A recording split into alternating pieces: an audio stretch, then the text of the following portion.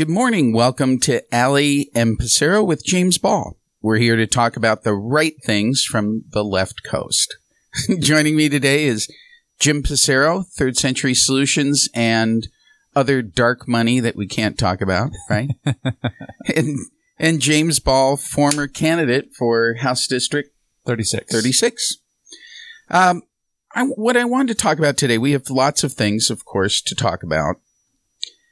My Purdue Boilermakers, and this all wraps around to something useful at the end, but my Purdue Boilermakers lost to Minnesota this week, and that's why I'm wearing Is that the first game they've lost this season?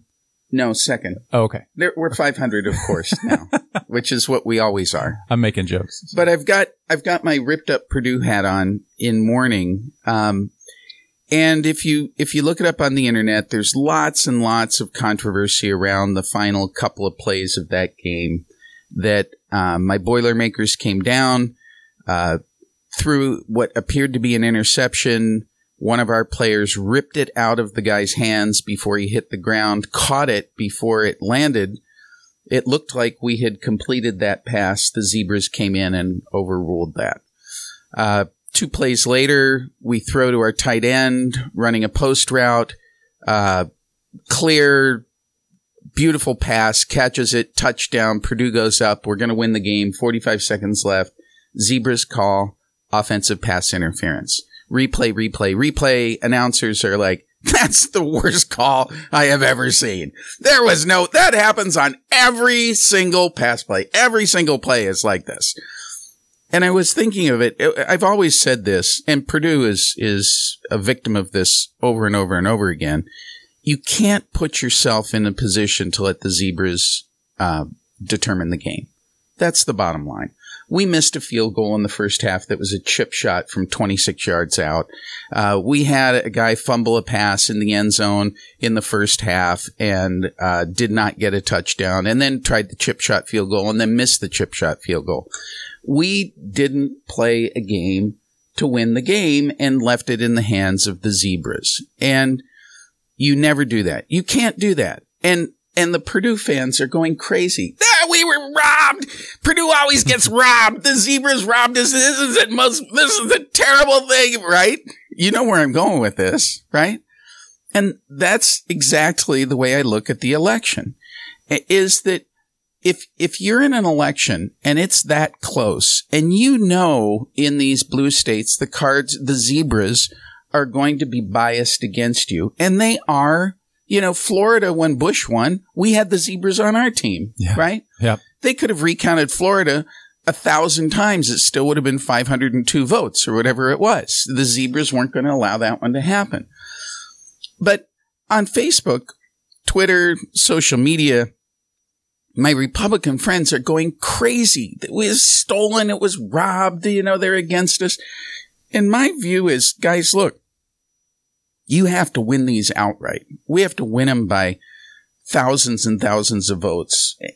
It's very frustrating to me. And I'm enduring it with my Purdue friends right now. And when I say this, my Purdue friends say the same thing that my Republican friends do. Oh, Alan, we got robbed. You know we got robbed, right? You play that game 10 times, we win at 9. Well, not really, I don't think. But what are your observations about kind of what's going on with the vote, the count, and that sort of thing? I think it needs to be over. I'm with you. It's close enough in these things. I think that the lawsuits have merit in the sense that we need to go through the process and make sure that they're valid and make sure that there's no irregularities. And this is what I've said probably on here before, but when you have a state that has never done vote by mail before, they put this system together in 6 months during a pandemic and then expect everything to go completely smooth.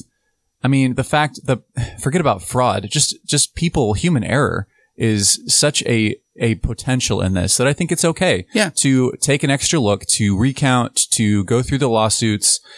And at the end of the day, we're going to have a victor. And I think that victor is probably Joe Biden. I think Trump is probably fine to not concede at this point. I think he's, of course, being Trump and making a much bigger deal about it than he should. But I'm with you. I think that, as Republicans, even as Democrats, you got to win convincingly. And it comes down to the wire like this. It means that you didn't run a good campaign and that your candidate was weak. So, using my analogy, when they were running the video replays, and they ran video replays for 5 minutes to determine the outcome of this, Jeff Brom, the Purdue coach, did not walk out onto the field and go, wait a minute. Just stop. It's okay. Let Minnesota have the ball. Right? Yep. No, Jeff Brown's like, you SOB, you better get this right. I can't believe you is screaming at the refs, right? Driving to the end. At the end of the game, the score is Purdue's down by 3 points or whatever it was, and it's in the loss column for us. But I don't expect Jeff Brom to just go, oh yeah, that was pass interference, sure, Yeah. And I'm not an attorney, so I can't tell you the merits of any of these, because it sounds like a lot of them are getting thrown out just because there's no merit to them, or the fact that they're contesting 200 votes when there was 6,000 on the other side, stuff like that. So I can't get too deep into that, but let's just go through the process. We've got a final end date. Was it December 12th when the electors meet, and they will cast their votes. Everything will be sealed and delivered by that point. And then we're going to have a winner. Jimmy, you're awfully quiet. Well, because I don't really agree with either one of you. Okay. Well, that's what we're here for. Let's talk about it. Well, in our lifetime, we have sort of 3 categories of presidential elections that we've been through, Alan. James, your lifetime's not as long as ours, but there were close elections. 1960, 70, 68, 76, 2000, 2016. And then there were some landslides, 80, 84, 88, 92 and 96. That was the era of the landslides. This election is not in the category of the close elections that, where Nixon lost to Kennedy in 60 by 100,000. It's not 1968 where Humphrey lost by 800,000. Wait, now you're using the popular vote. You're not going to let me, you want to talk? No, okay. You're using the popular vote. Well, go ahead. Yeah, well, I'll use both. Okay. Both. But first of all, in the 19th century, in the 20th century, we never had an election where the popular vote winner didn't win the Electoral College. It's only happened 5 times in the history of the country, and 2 of them have been in the last 20 years. So the popular vote does matter. Now, it doesn't matter technically because we have an Electoral College that picks the president, but it does matter psychologically in terms of governing. And we talk about that a lot in terms of whether Trump's tactics are going to impede the Biden presidency. But this election, both in Electoral College and popular vote, is much closer to George W. Bush's reelection in 2004 and to Barack Obama's reelection in 2012, about 4 points in the popular vote and about 320 to 330, 310 electoral college votes. Now, when Donald Trump in 2016 won the electoral college but lost the popular vote, he called it, and he got about the same amount of popular votes as Joe Biden. He said it was a huge, amazing, massive victory, and he said this over and over again. And so Trump has never been one to exaggerate or hyperbolize. Well, never in his entire presidency. We've got to come back and talk about this. Jim's on a roll. I want to get him in. This is Ali and Passero and James Wall. Today's podcast is brought to you by ProLift Garage Doors. ProLift is your one-stop shop for residential and small commercial garage doors, from openers, springs, and rollers to full reinstalls. They offer same-day service on all garage door repairs with no extra charge for evenings or weekends. Serving the greater Portland metro area, call today and set up your free estimate at 503-558-6349 or at proliftdoors.com/Portland. Again, that's 503-558-6349 or proliftdoors.com/Portland. Welcome back to Ali and Passero with James Ball. Jimmy's on a roll about how this election isn't as close as some of us would like to think. Right. And so, again, 310, 350 and whatever, 312, I forget what Biden's going to end up with. exactly what Donald Trump got in 2016 when he said it was a massive victory. And 6 million votes in the popular vote, a 4% win is significant.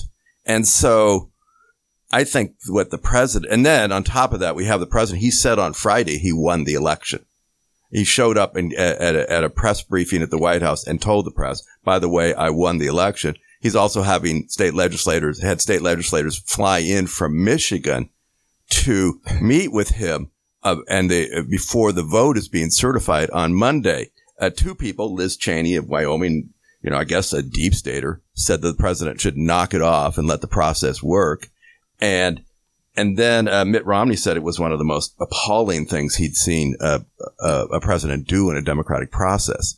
So the reason that and then Rush Limbaugh said on the air on Friday, he said that Republicans have done such a poor job supporting Donald Trump that therefore Republicans should not come out and vote in Georgia and give those seats to the Democrats as a way to punish the Republican Party because they've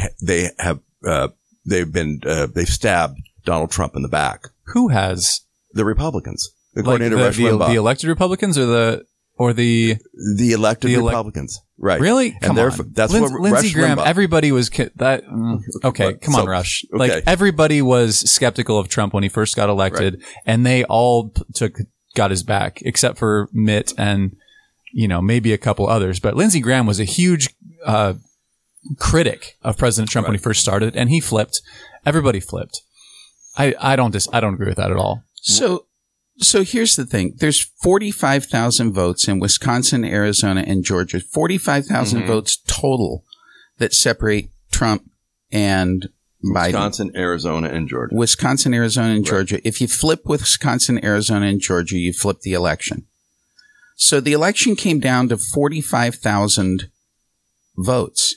And so what I'm saying is, that's close enough to do video review. In 2000, okay, and we're doing video review, right. But in 2004, if you had flipped Ohio, which was close, George Bush might not have won that election, but he won it by 4 percentage points in the popular vote. And we said at the time that, obviously the president had been reelected. Right. And those never-enders who kept talking about Ohio on and on, it was just, I still have Democrats that go, remember what happened in Ohio in 2004. Well, so what do you think? What do you think Trump should do? Should he concede or do you think he won the election? I'm curious. Well, yes, he should concede. And second, I think that the populist movement that he invented is more interesting than his hurt feelings right now that he lost the popular vote by 6 million votes. And so, which he and his support, and what's interesting about the Republican Party is half the Republican Party, and I'd say this is probably the college-educated ones, say hey, Donald Trump lost the election. Yep. But we got to worry about the mob because the mob is really into politics right now. And they care about Donald Trump way more than they do about the democratic process. And I talked to several of those Trump voters right now, and they would give up democracy right now to have Donald Trump have that's a problem. And that is a problem. That is, I honestly don't care what side of the aisle you're on. If you will sacrifice the democratic process for your guy, I'm not with you. Well, I don't support that. Left, right, or center. Right. And I come down. I think you are one. We live in Portland, and you're affected by the environment that you're in. Oh, you say that all the time. No, I think that's absolutely true. And because Jim, Georgia is 49.51% for Biden and 49.25% for Trump. Wisconsin is. So you weren't saying this when Donald Trump won these states by the same closeness in 2012. No, and 16, we went through the process, right? No, we didn't. Hillary conceded within but that a day doesn't or two. matter. That doesn't matter. It matters a lot. No, it doesn't. Well, it matters to the people that support Donald Trump more than the democracy. 70% of Republicans believe right now the election was stolen from them. I think you're equivocating on this. And you turn around and say that somehow because I live in Portland, Oregon, well, I do take publications outside of Oregon. I do have worked outside of Oregon. I do watch media outside of Oregon. So I do talk to people on the phone outside of Oregon. So to call me sort of this provincial person who doesn't understand what's going on in the country, I have worked on a presidential campaign outside of Oregon. I have worked for 2 U.S. senators outside of Oregon. Okay, Jeff Brom. So you just say, call off the video review. Yeah, we lost. Well, I think that to save we are going to win these 2 seats. The most important thing right now is not Donald Trump's feelings. It's these 2 seats in Georgia where we don't want a packed court, extra states, getting rid of the Electoral College. All of these things are very simple to save if Donald Trump isn't barricaded in the White House with a shotgun claiming the election was stolen at the time of the vote. You laugh. I agree. We're only a few weeks away from that. I don't absolutely agree with you, but there is a divide here between Republicans and Donald Trump. And I think the 3 of us in this room would probably agree that those things are way more important than Donald Trump and his feelings. But to Donald Trump cares about Donald Trump, and his feelings take priority over the Republican establishment. And I think Trump would sacrifice packing the court and adding extra states and all those other things in order to retain the White House. And I think the thing is that you have to let the process play out. Yeah. Or people have legitimate claims that somehow it was short-circuited. Mm-hmm. And so you want Michigan not to certify their vote tomorrow? No, Michigan is way different. Michigan is, but they're threatening it. 150,000 votes different. But he had the 2 state leaders flying on Friday. That's fine. I mean, think that's fine. That's Jeff Brom screaming at the ref. The thing is, there's 3 real states that are in play: Arizona, Wisconsin, and Georgia. And Arizona, Wisconsin, and Georgia should go through the process. Georgia and has been certified. Okay, well, Georgia got certified. They had a hand count. Which they didn't even need to 13,000 votes. But they hand counted. This is the video review. But that theory, this is the zebras. But Donald Trump's still claiming he won Georgia. That's Jeff Brom screaming at the ref. Jeff Brom is still going to scream at the ref. So basically, you never want to get crossways with the Trump supporters, is what I'm hearing. No, I understand the point of view. Okay. Right? And I'm empathizing with the point of view. How about How about the point of view that Liz Cheney has, that the democratic process should be respected? Do you understand her point of view? I think so. Going through the lawsuits is going through the democratic process. Yeah. But she's talking about flying Michigan members of the legislature into the White House to meet with him the day before, the business day before the votes are going to be certified, Republican state legislative leaders. We've got to go to a break. We'll be right back. This is Allie and Pissarro with James Paul. The Portland Spirit is headed to the river. Hop on board today for great views of the Portland skyline and historic Milwaukee waterfront. See our local landmarks and bridges from a unique vantage point on the river. Grab a cocktail on our outer deck while enjoying some of our delicious local cuisine. Fun for the whole family with options including lunch, brunch, dinner, and the famous Heart of Portland cruise. Tickets can be purchased at portlandspirit.com. Okay, Jim was just skewering James. He think we should be flying legislators in. That's a bad look. I mean, it's the federal government getting involved in states' business, which as a states' rights guy, I'm not a fan of. But again, this is Donald Trump. He is going to do what he does. He's a bit of a wild card. Whatever. I think you have to deal with it until December 12th when he's no longer the president. Those Senate seats in Georgia it's so important that Mitch McConnell remains the Senate leader. I mean, it is the ball game right now. I just got an email from Mitch McConnell this morning saying it's the only thing that matters. I'm sure. I believe it. I'm about ready to get my checkbook out. And you should. He wrote that himself, I'm sure. Well, no, but that's like saying, in 2 years we might be able to go to a bowl game. In my analogy, and that you should really behave yourself because 2 years from now your recruiting class is going to be it's Senate races are like January. These votes are in January. To Donald 4th. Trump, it is such a bank shot. And the Senate races or Donald Trump winning the White House? No, these states are close enough that you don't want your coach walking out onto the field and going, you know what? We've done video review for 4 minutes. I don't think it's going to work out my way. Let's forget about it. Well, Yeah, never mind. He's not releasing money for the transition on top of that. I mean, it's not just that he's And- asking for recounts. And again, in the case Okay. of Georgia, it's been hand recounted. Okay, so Donald Trump isn't releasing money for the transition. And he's claiming... What does that Once the what does electorates that are mean? certified and he still isn't releasing money, Right. I'll have a problem with it. Right. Okay. Until then, I still see this as a contested election. And like I said, let's go through the process, the democratic process. Let's go through the courts. Let's do the lawsuits. Let's make sure that everything is above board. And then on December 12th, we'll have an answer. And if there's still bad behavior from the Right. president at that point, then I'll call foul. And until then, let's just go through with it. That's my stance. So Richard Nixon loses by 100,000 votes to Kennedy and has Illinois stolen. And he goes and meets with Herbert Hoover within a couple of days of the election and asks him what he should do. And Herbert Hoover tells him not to contest because it would ruin his political future. I mean, do you think Donald Trump has... I mean, he has a whole movement. You think he I has don't think he cares. You don't think I don't think he cares. No. about his political future or his kids or his anybody else. He No. cares about himself. and what his hurt And- feelings Yeah.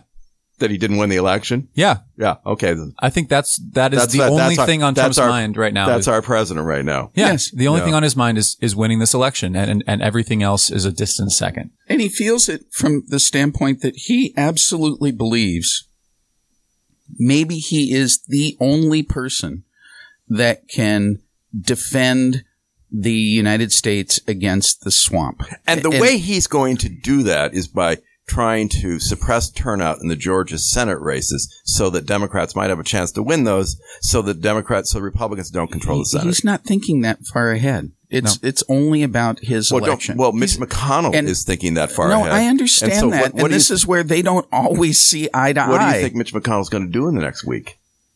I think on Georgia and the let best thing to do is let this play out to December 12th, whatever.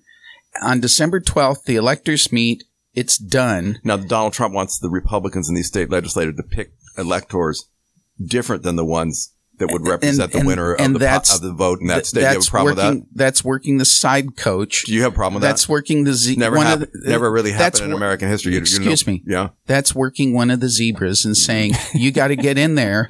You got to get in there. And you saw it. I know, Jim, you saw it the right way. You got to get in there and argue it for me. This is how you lose. This is how you lose your democracy, though.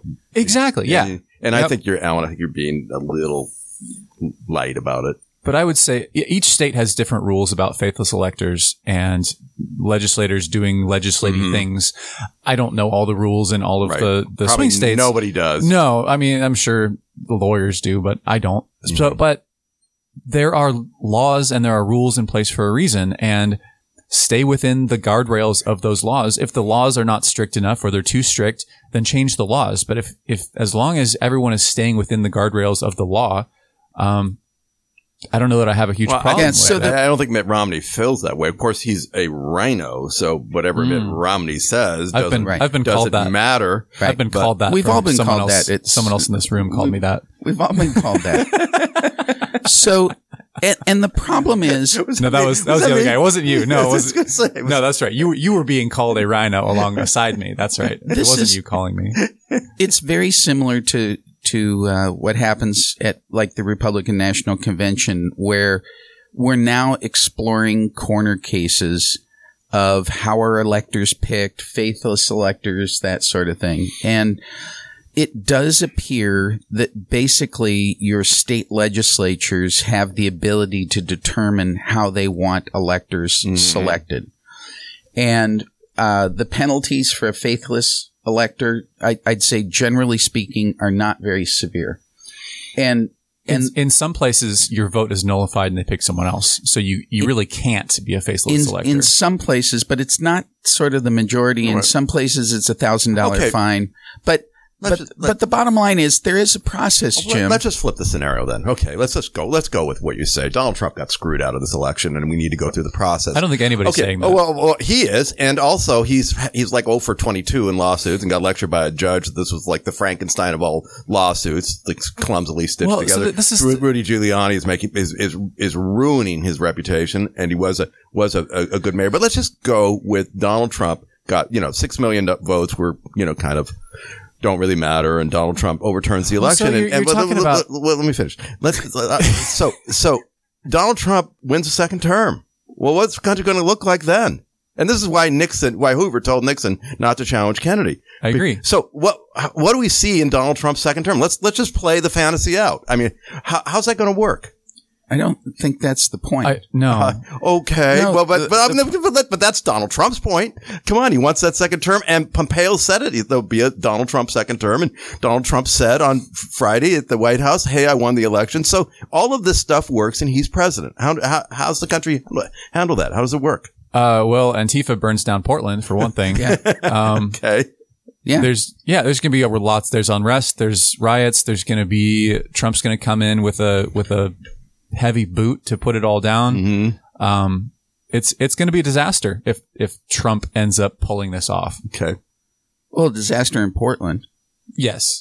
And Right. probably other major cities, I would say. I don't know. Yeah, because you like Seattle? Neil, you live in Portland. You don't know anything outside of I'll Portland. bet you Seattle burns down too. I'll bet you there's a lot going on in New I York. don't know. Seattle has shown me Alan, do that you they're want- a little more reasonable. Alan, do you want Donald Trump to have a second term at this point?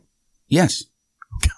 Okay. So you think More so than Biden and Harris? Okay. So Absolutely. do you think the election was stolen from him? No. Okay. No, I think there's a process that will determine the outcome of the election. Right. And that's what I want to have happen is go through the process, go through the lawsuits, go through the electors, let all the lobbying happen, let all this come down. And in the end, there is an outcome to the election. What's going to happen is that Michigan is going to be certified for Joe Biden on Monday. Trump is going to pout. I don't think McConnell will move during Thanksgiving, but the week after, Mitch McConnell's going to move on this, and he's going to get with Nancy Pelosi, and they're going to release the funds for the transition. And there's going to be a group of senators who will attempt to meet with the president to get him to concede. And because these Georgia Senate races are coming, besides the fact that it's the right thing for the country, it's also these Georgia Senate races are coming. And right now, Mitch McConnell's interest is much greater in keeping the Senate in Republican hands than worrying about President Trump's feelings. The editorial note, you now sound like some of the legacy media. Okay, so no, wait a minute. Somehow I got out of Portland, and I sound like national media types. No, that when you say it's the right thing for the country, it is the right thing for the country. Okay, that's your opinion. Well, first of all, 6 million votes. We've never had a situation. Okay, the popular vote in your mind doesn't matter, but it doesn't matter at all. Grover Cleveland, it has zero matter, and the fact that you bring it up and talk about it, that is not the architecture of the system. Right. It absolutely doesn't matter. So Grover Cleveland is president. In fact, when they started, I don't know that anybody could even total the popular vote. Grover Cleveland, if you look at, it would have taken forever. Well, actually, if you look at presidential elections in Wikipedia all the way back to the first one in 1789, they have popular vote counts. Okay. Well, you can't election. Do it. You can't do it between November 3rd and January 20th. Not in 1780. They had guys on ponies carrying ballots. They had ballots. Yeah. So in 1892, 84, Grover Cleveland is the president, and Grover Cleveland runs for re-election, and he loses. He wins the popular vote, but loses the election. And he has the grace to leave the office. Can you imagine being sitting president, win the popular vote, and lose? Because it is, like as you say, our system. He leaves, and then 4 years later runs again and wins. Which, in this case, I mean, for Donald Trump to have, I mean, the good news is this election really wasn't close, because if it was close, if it was really down to one state, like it was in Florida in 2000, when we were actually talking about a few hundred votes, I mean, Donald Trump would never leave under those circumstances. No, I would actually argue that it's closer. Because there's more states. There's more states that are 50-50. You had none of this attitude in 2016. No, but did you want Hillary to just not concede for a month? No, I don't care. I really don't care whether they concede. You only care when the Republican loses. You don't care when the Democrat. I don't care either way. It's part of our It's part of our democratic, there are rules, there are constitutional rules, and then there are norms and procedures that you do on a handshake in a democracy and customs you follow. So therefore, you don't care if Donald Trump, rides in the limousine to the inauguration with President Biden, President-elect Biden. You don't care if that happens. He won't. Everybody has always done that. Yeah, and he won't. And he won't go to the inauguration. No. So you don't care about the peaceful transfer of power. That doesn't mean anything to you. This is... Well, wait till we don't have it. You're putting words in his mouth. There's a process. No, and I don't care if Donald Trump rides in the limousine with Joe Biden. Donald Trump probably won't go to the inauguration. What's he going to go play golf? Probably. Or have his own little rally. Yeah.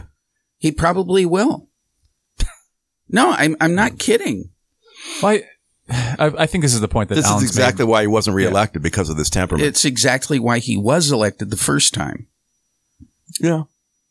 The popular vote in a presidential election, going back to the football analogy, I think Alan's made this a couple times, is kind of like determining a football game by yards gained. Like you can outgain your opponent 2-1, but if you don't score touchdowns, it doesn't matter. You still lose the game. And so complaining that we played a better game, we gained a whole bunch of yards, it doesn't matter. Except that Joe Biden also beat him in an electoral college count, which it is the combination that matters. He won the election in the electoral college count, and he won 6 million more votes. But that's the electoral college is what's up for debate. And that's what we're discussing is whether or not that Joe Biden did win. I think he probably did. The on balance is, 99% Biden won this thing. But if Trump wants to hold on to that 1% and wait until the electors are counted, fine.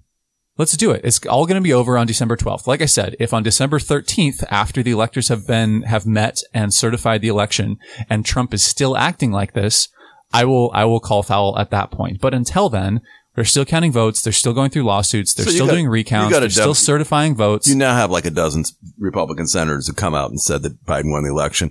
Are they premature in your mind? Is Pat Toomey? They can say whatever they want. But do you think they're being premature? No, this is the beauty of democracy. It doesn't matter what they say. It doesn't matter what Trump says. It matters what Mitch McConnell says. No, but why? No, it doesn't. He doesn't. He doesn't impact who wins. Well, the Congress controls the money. What are we? 15 days. From the 12th or something like that? Something like that, yeah. Okay. Right? So why do you make such a big fuss? Because I spend a lot of time No, but why isn't everybody saying we've got to follow the process? Because I spend a lot of time talking to Trump supporters who aren't college graduates, and they tell me specifically that they tell me that I get rid of the democracy. The democracy sucks. There's no reason to have it. What I want is Donald Trump. And they're dead serious about it. And there's lots of them. So I don't agree with that. Right. Correct. Right? And I believe in our system. They don't.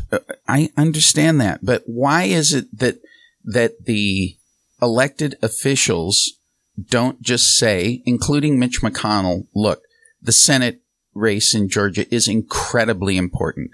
It's also incredibly important that we get the right call. Mm-hmm. Right? And we have a process to get the right call, and let's work through the process and let's get the call right. And once the call's right, then you have the moral high ground to do whatever you want. You can run around the president. You can appropriate funds. You can do whatever you want on the 12th.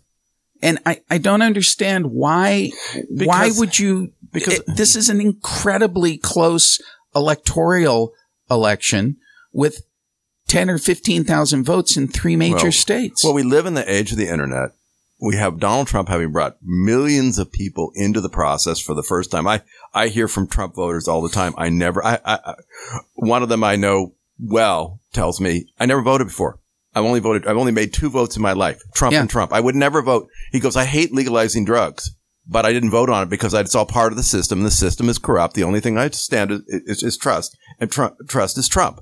And so we have all these voters who've come into the process for the first time. We hope that they are a constructive addition to the process going forward. And it is up to Donald Trump. So if they don't believe in democracy and they don't believe in the process, then they are not contributing. They are detracting from the process. You think that? Well, they would say that you're a fancy college boy. That's fine. With maybe with 3 terms of service in the U.S. Army, but they would say you're a college swell. You're part of the elite who doesn't, who's been out to screw them forever. They can think that. Like, there are communists who think that we should be a communist state. That doesn't mean we should pander to them. There are literal Nazis in the United States who wear swastikas on their cabinets. You shouldn't pander to them either. But Trump if you're wrong, you should not be pandered to. Trump brought voters into the process, in new voters into the process in such large numbers.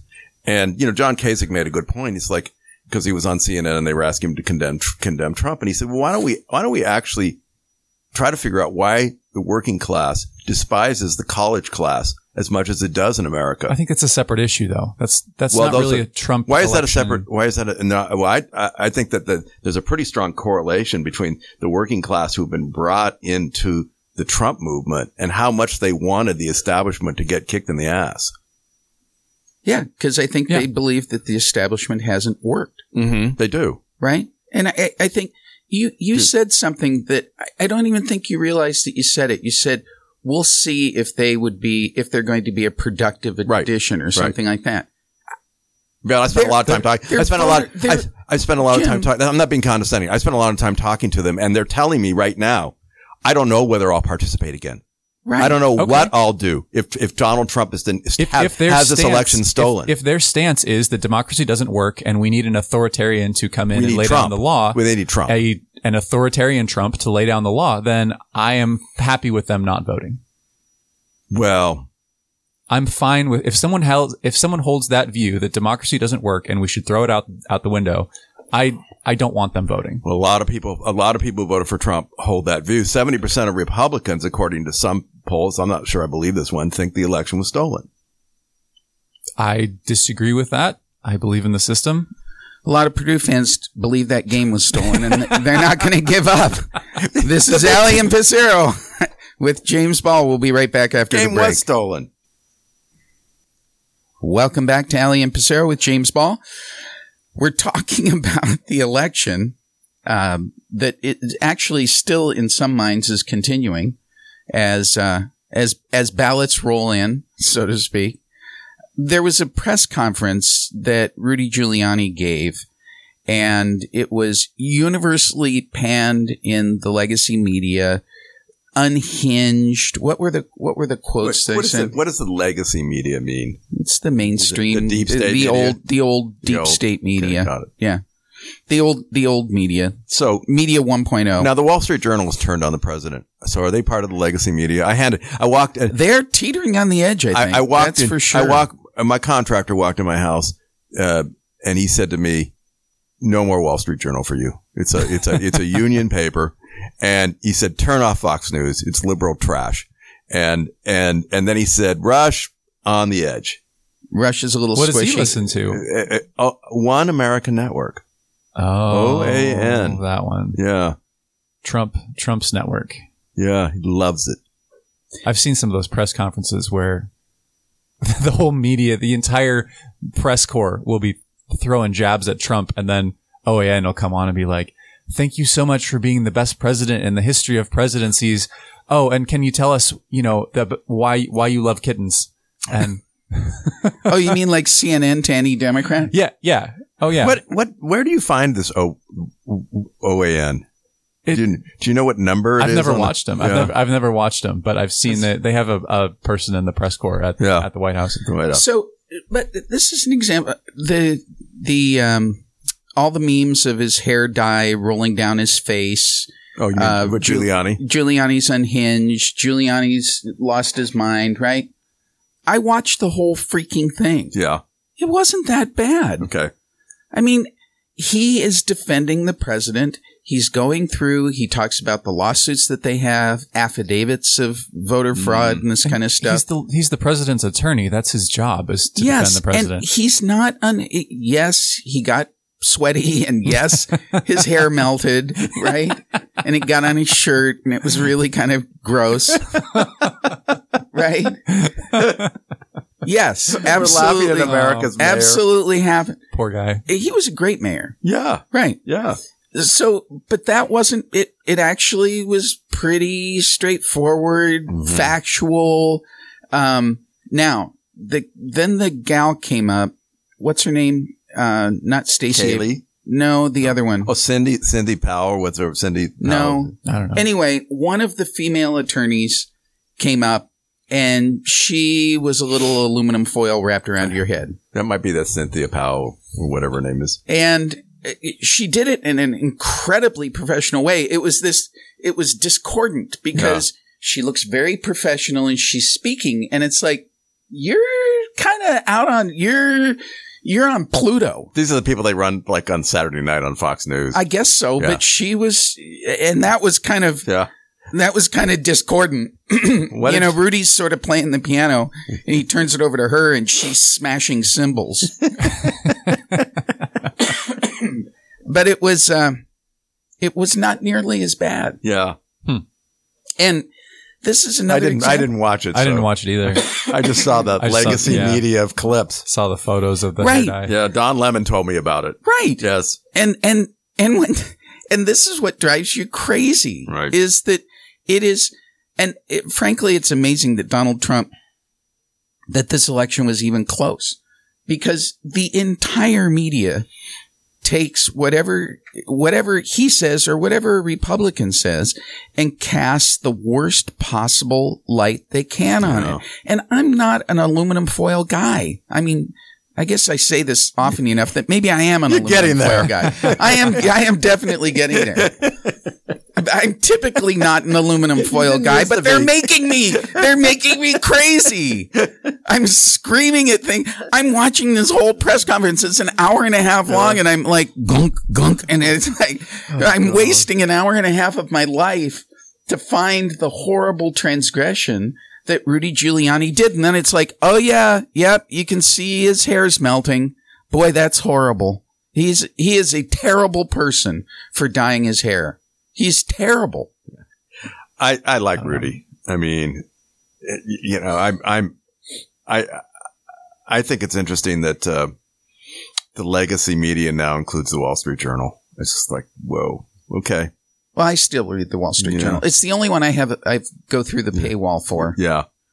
The New York Times, I can't give them money. Well, it's hard to, and James, I'm sure you feel the same way. I mean, it's really hard right now to read media when they've never had any business experience. Oh. Because it's a friend of mine asked me, goes, do you like PBS? And I said, well, I do watch the PBS NewsHour. He goes, well, is that pretty neutral? And I go, well, it's as neutral as anything from the left can be. Mm-hmm. But it's so obvious when they report the news that none of them have ever had any business experience.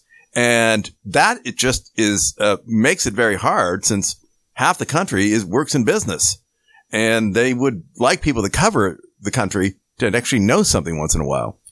Yeah, it's kind of too bad that that's what the media has become. I read something somewhere, it made a really interesting point. It's like the media has stopped reporting on events and has started trying to influence events. And that's a problem. Yeah. Left or right, that's a problem. I get most of my news from Reddit. Yeah. So they'll post an article, and you kind of glance at the article, read the headline, read a little bit of the article, and then you go in the comments, and you like the real insight is in the comments, because you will get people who agree, people who disagree. You get all sides, and Reddit's a pretty left-leaning platform. You get a lot more liberals than conservatives, and so you get a lot more left-leaning views than right, but you do get both. And I feel like that is that's the way that news has gone. I mean, Facebook is sort of similar, but you don't have a voting system, and so you just have everybody's comments, and so you get a lot of nonsense. Whereas something Reddit, where you can upvote or downvote. No, I use legacy media to sort of peruse, and then I do read the Wall Street Journal, and then I go look for source documentation and watch a lot of source videos. And this is it's maddening. It's maddening that you have to go to source videos. You can't trust the media to report. That's what makes me crazy. So the Wall Street Journal endorsed the two crimes that Trump has, so well defined, even though he doesn't always articulate them or ever articulate them, is, TARP, the bailout in 2008 or 2009 of the banks. And the Wall Street Journal supported that. And the second Gulf War, which Trump has done a marvelous job of really changing the direction of the Republican Party in attitudes towards these kind of adventures. And the Wall Street Journal supported that.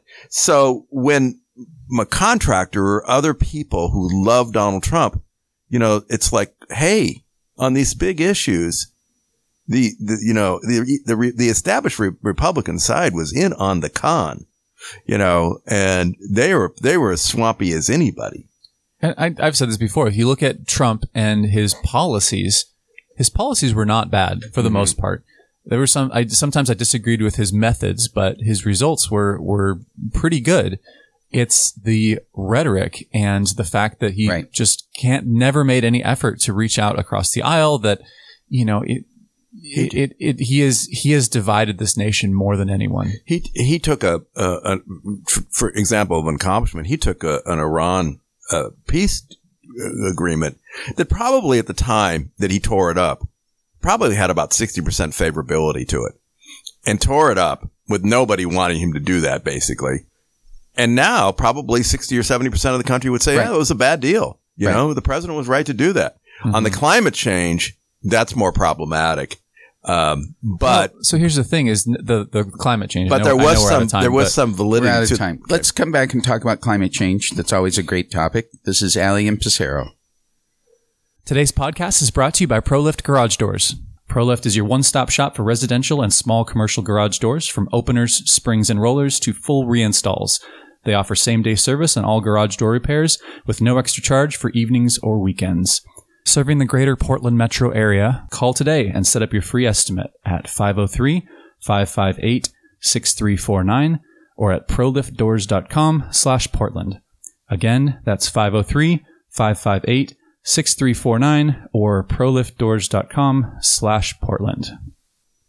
Welcome back to Ali and Pissarro. Amazingly enough, we're going to talk about Donald Trump and climate change, which sounds like an oxymoron, right? Well, so my point, we're talking about the Paris Climate Agreement, and so I didn't prep for this, and so my details might be a bit off, but the Paris Climate Agreement was non-binding. There were no teeth to that agreement. It was just a bunch of people saying, yes, this is what we want to do, and these are the goals we're gonna aim for, and blah blah blah. Trump pulls us out. And I don't believe any country has met the goals that they set out to meet. I don't think China's done it. I don't think Canada's done it. I don't think anybody in Europe. And that might have changed since COVID, because COVID has kind of made everybody slow down on their emissions. But I don't think any country, or maybe a few, met that agreement. So it's like, what are we even doing if we're going to have an agreement that's non-binding and that 90 to 95% of the people didn't even make an effort to reach the goals that they said they were going to go? I mean, that's just a waste of everybody's time. See, they would have met the goals had we not pulled out. Right? Because we are the shining light leader of the rest of the world. And once we pull out, it's sort of like the kid in the classroom that acts up that everybody looks at. And you know what? Our emissions have decreased since then. And this is, again, my details might be off, but I'm pretty sure the U.S.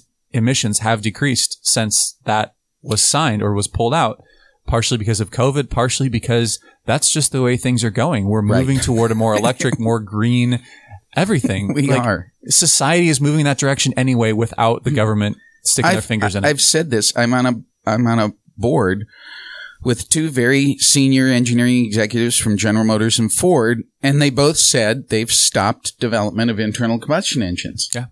So it's all this histrionics around automobiles are releasing all this CO2 and everything else. It's like, guess what? GM and Ford stopped. There aren't any more developments of internal combustion engines coming out of General Motors and Ford. Guess what? England just said after 2030, I think it is now, no more sales of internal combustion engines. Mercedes-Benz, Audi have both said no internal combustion engine development. So it's over, guys. Yep. We're not going to do it. Now, we're still going to produce oil. Oil's still going to go for things like long-haul trucks and diesel fuel and aircraft fuel. We're still going to do all those things. Battery technology is advancing faster than anybody had predicted, because we're now in the manufacturing point where manufacturing muscle is just driving the heck out of cost. that problem is done. It's over. And now what we're going to be faced with is CO2 is going to plummet and we're still going to have climate change. And then it's like, okay, now what do we do?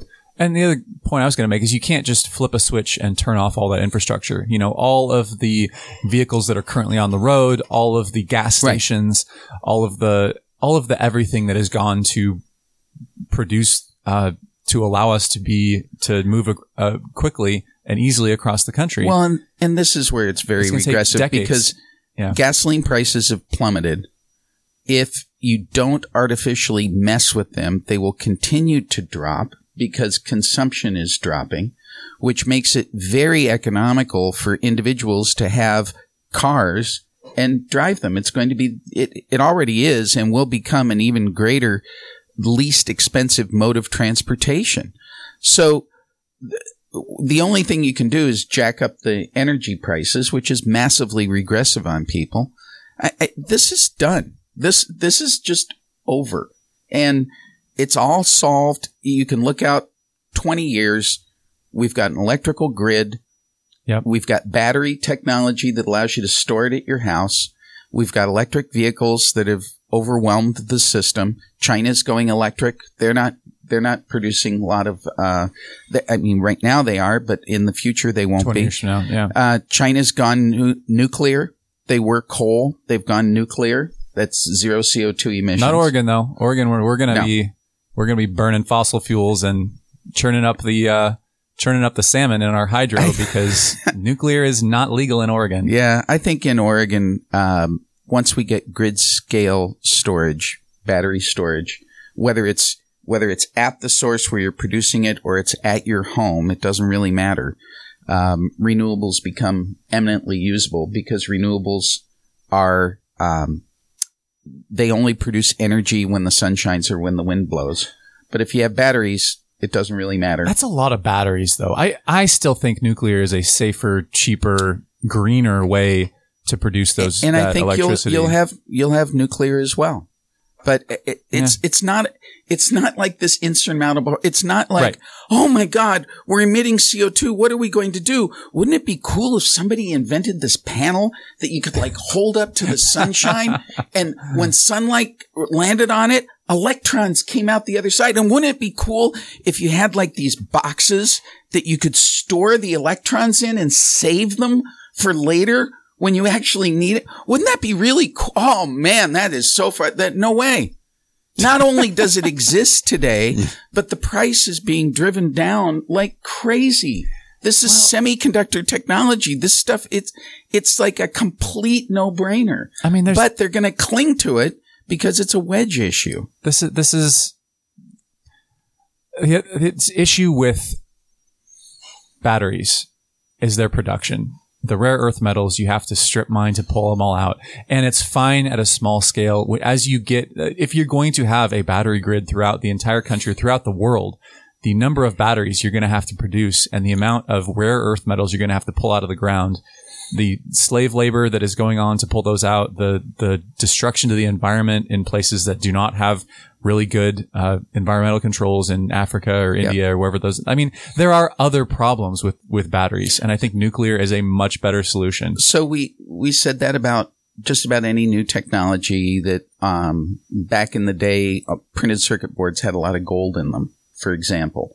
And over time, we've reduced the amount of gold consumption. Okay. I think we're in the manufacturing muscle side of things, the thing that made Intel great, frankly, right?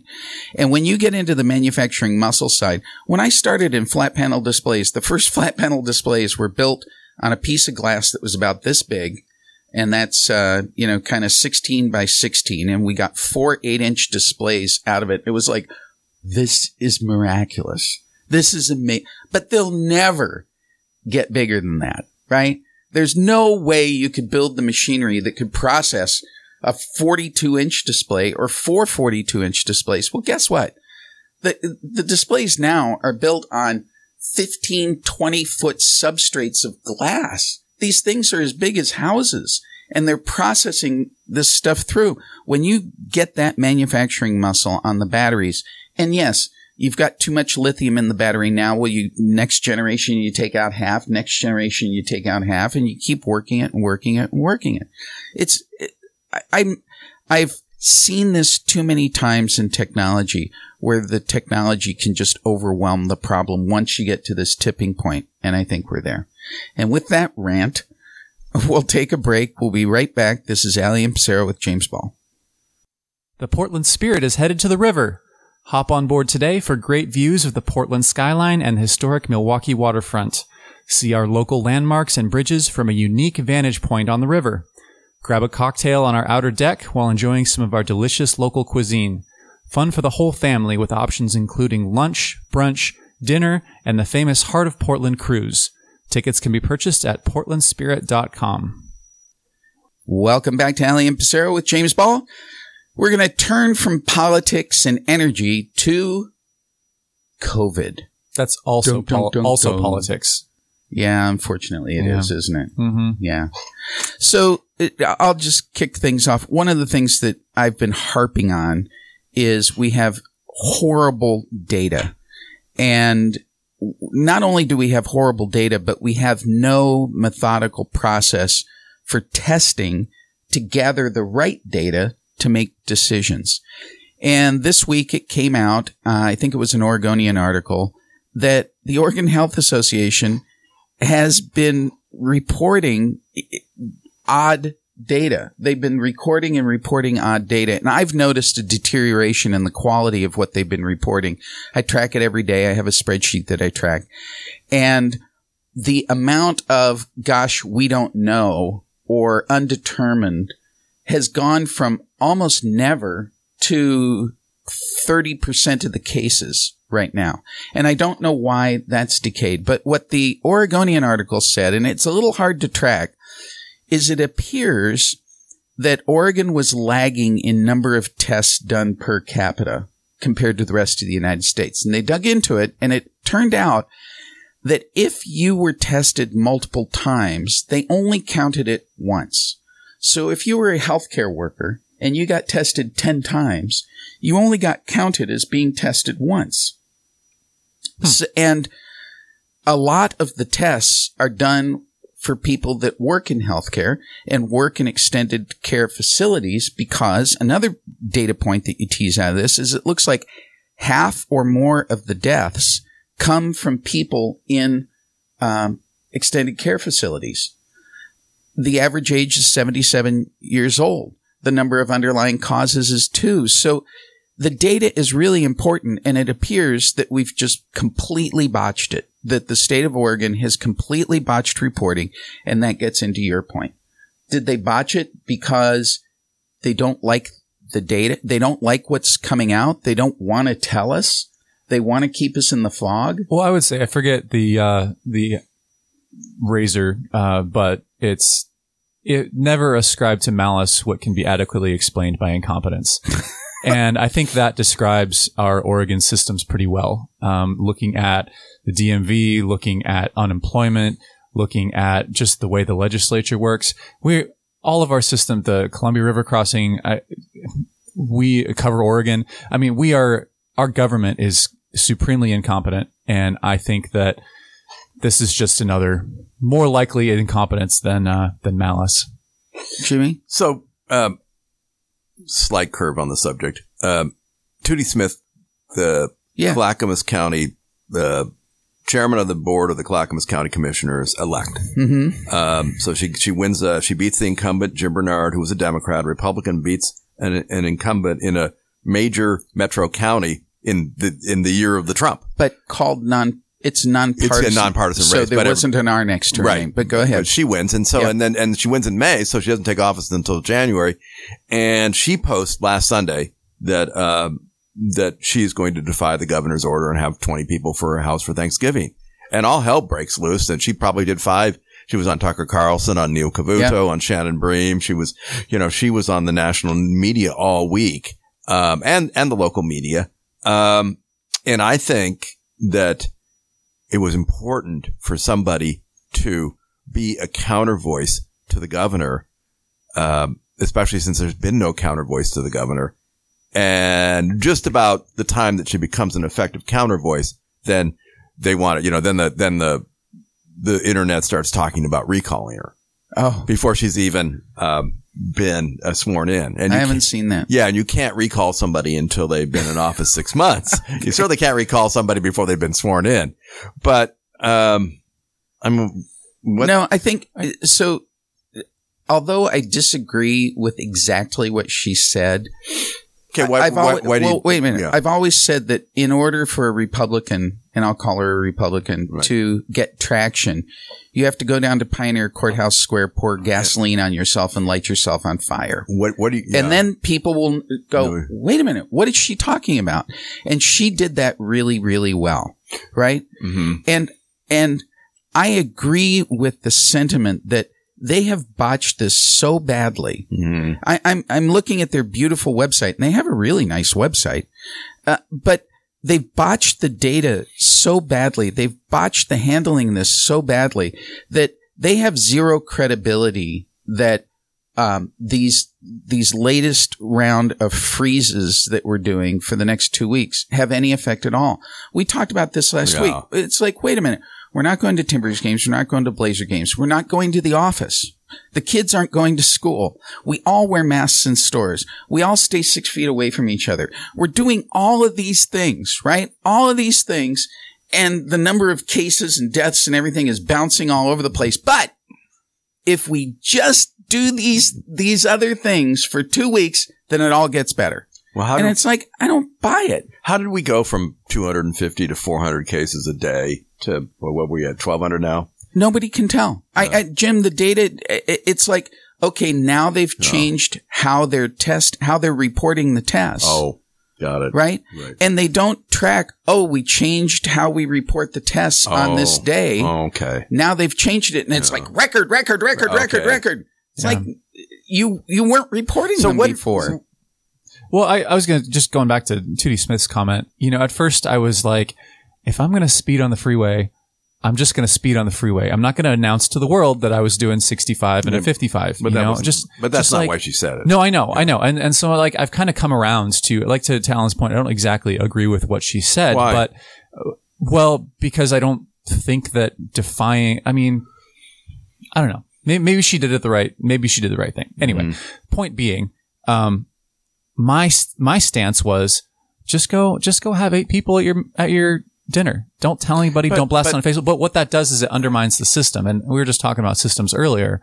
And what she's doing is fighting the system, which in a sense strengthens the system and strengthens democracy. Whereas what I was kind of thinking about originally was undermining the system because you're just ignoring the order. And as soon as a gross number of people start just ignoring everything that the government says, the government falls apart and the system breaks. The original sin is that when the governor shut everything down in the spring, she was supposed to, after a certain period, call the legislature. Right. And we helped take part in a lawsuit asking her to do that, and won in a lower court, and then got kicked up to the state Supreme Court, which is where the fix was in. Right. And so she won. And so who's the counter voice?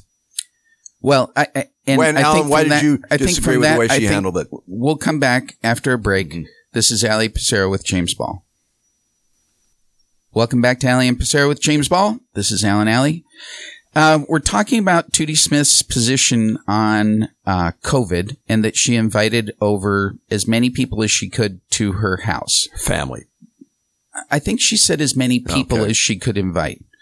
And so my initial reaction was, that's reckless. Mm-hmm. Why would you say that? But I think politically it was probably the right thing to do. Mm-hmm. It's go down to Pioneer Courthouse Square, pour gasoline on herself and light herself on fire. And people are like, Tootie's on fire. Why is she on fire? And that exposes all of these inconsistencies that they've got. And look, we've, at pretty much every level of government, I think we've botched COVID. No state has done this right. And, people talk about Cuomo It's like New York is the worst. Yeah. There is not one state that's worse than New York. Yet Cuomo, because he would go on and he would talk about it, he gets lauded as this wonderful leader. So, I think we've split ourselves into two camps. It's the rhetoric and it's the substance. And Cuomo had the right rhetoric, even though his substance was terrible. And then going back to Trump has terrible rhetoric, but his substance is okay. And it depends on what side of the aisle you're on is what you care about. Where are we on the vaccine rollout? So I think we've got vaccines that are showing real promise. They have to be submitted to the FDA for an emergency use authorization, something that I got too up close and personal with when I was working on COVID antibody tests. Right. And it is a black hole of swill to go to the FDA. What you do is you hire a consultant who's a former FDA official to help you go through the FDA process.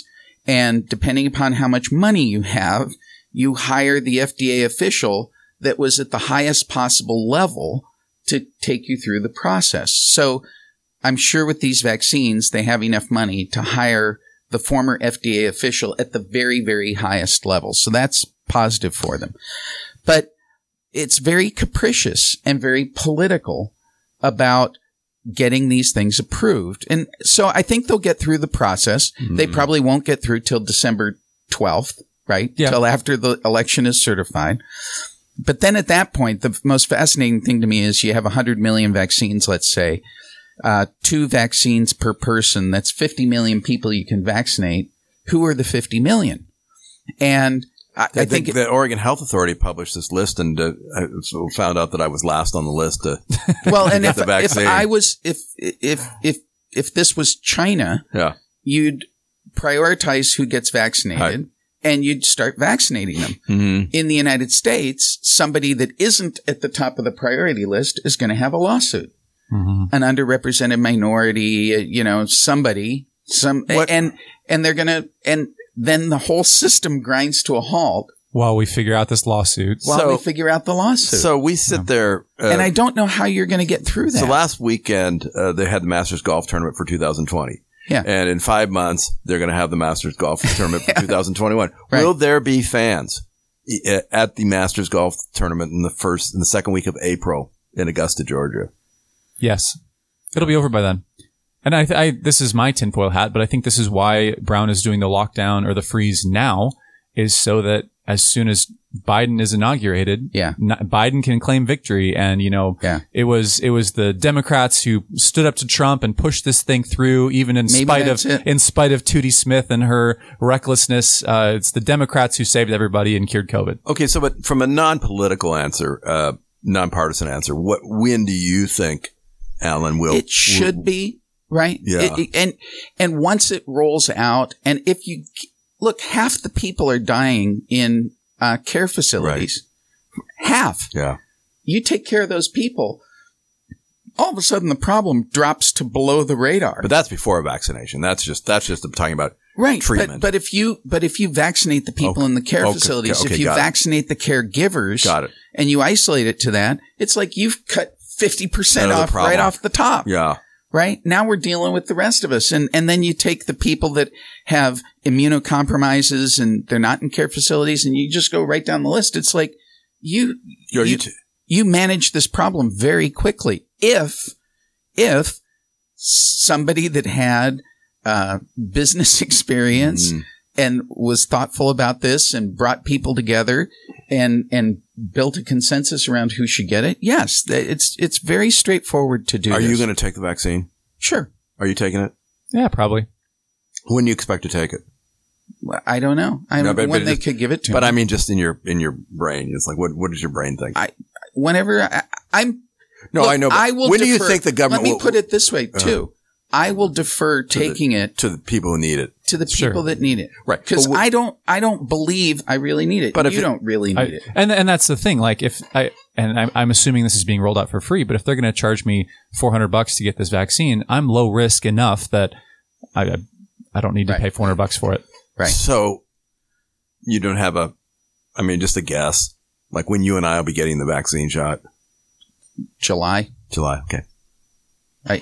Yeah, something like that. Yeah, it's a manufacturing problem at that point. Manufacturing and dispersing. Well, and oh, by the way, it probably won't work as well as they thought the first time out. Mm-hmm. Right? No. There's going to be some side effects. There's going to be some things that cause people to go, slam on the brakes. These vaccine results are astoundingly good. 95% is astoundingly good. And it's like, wait.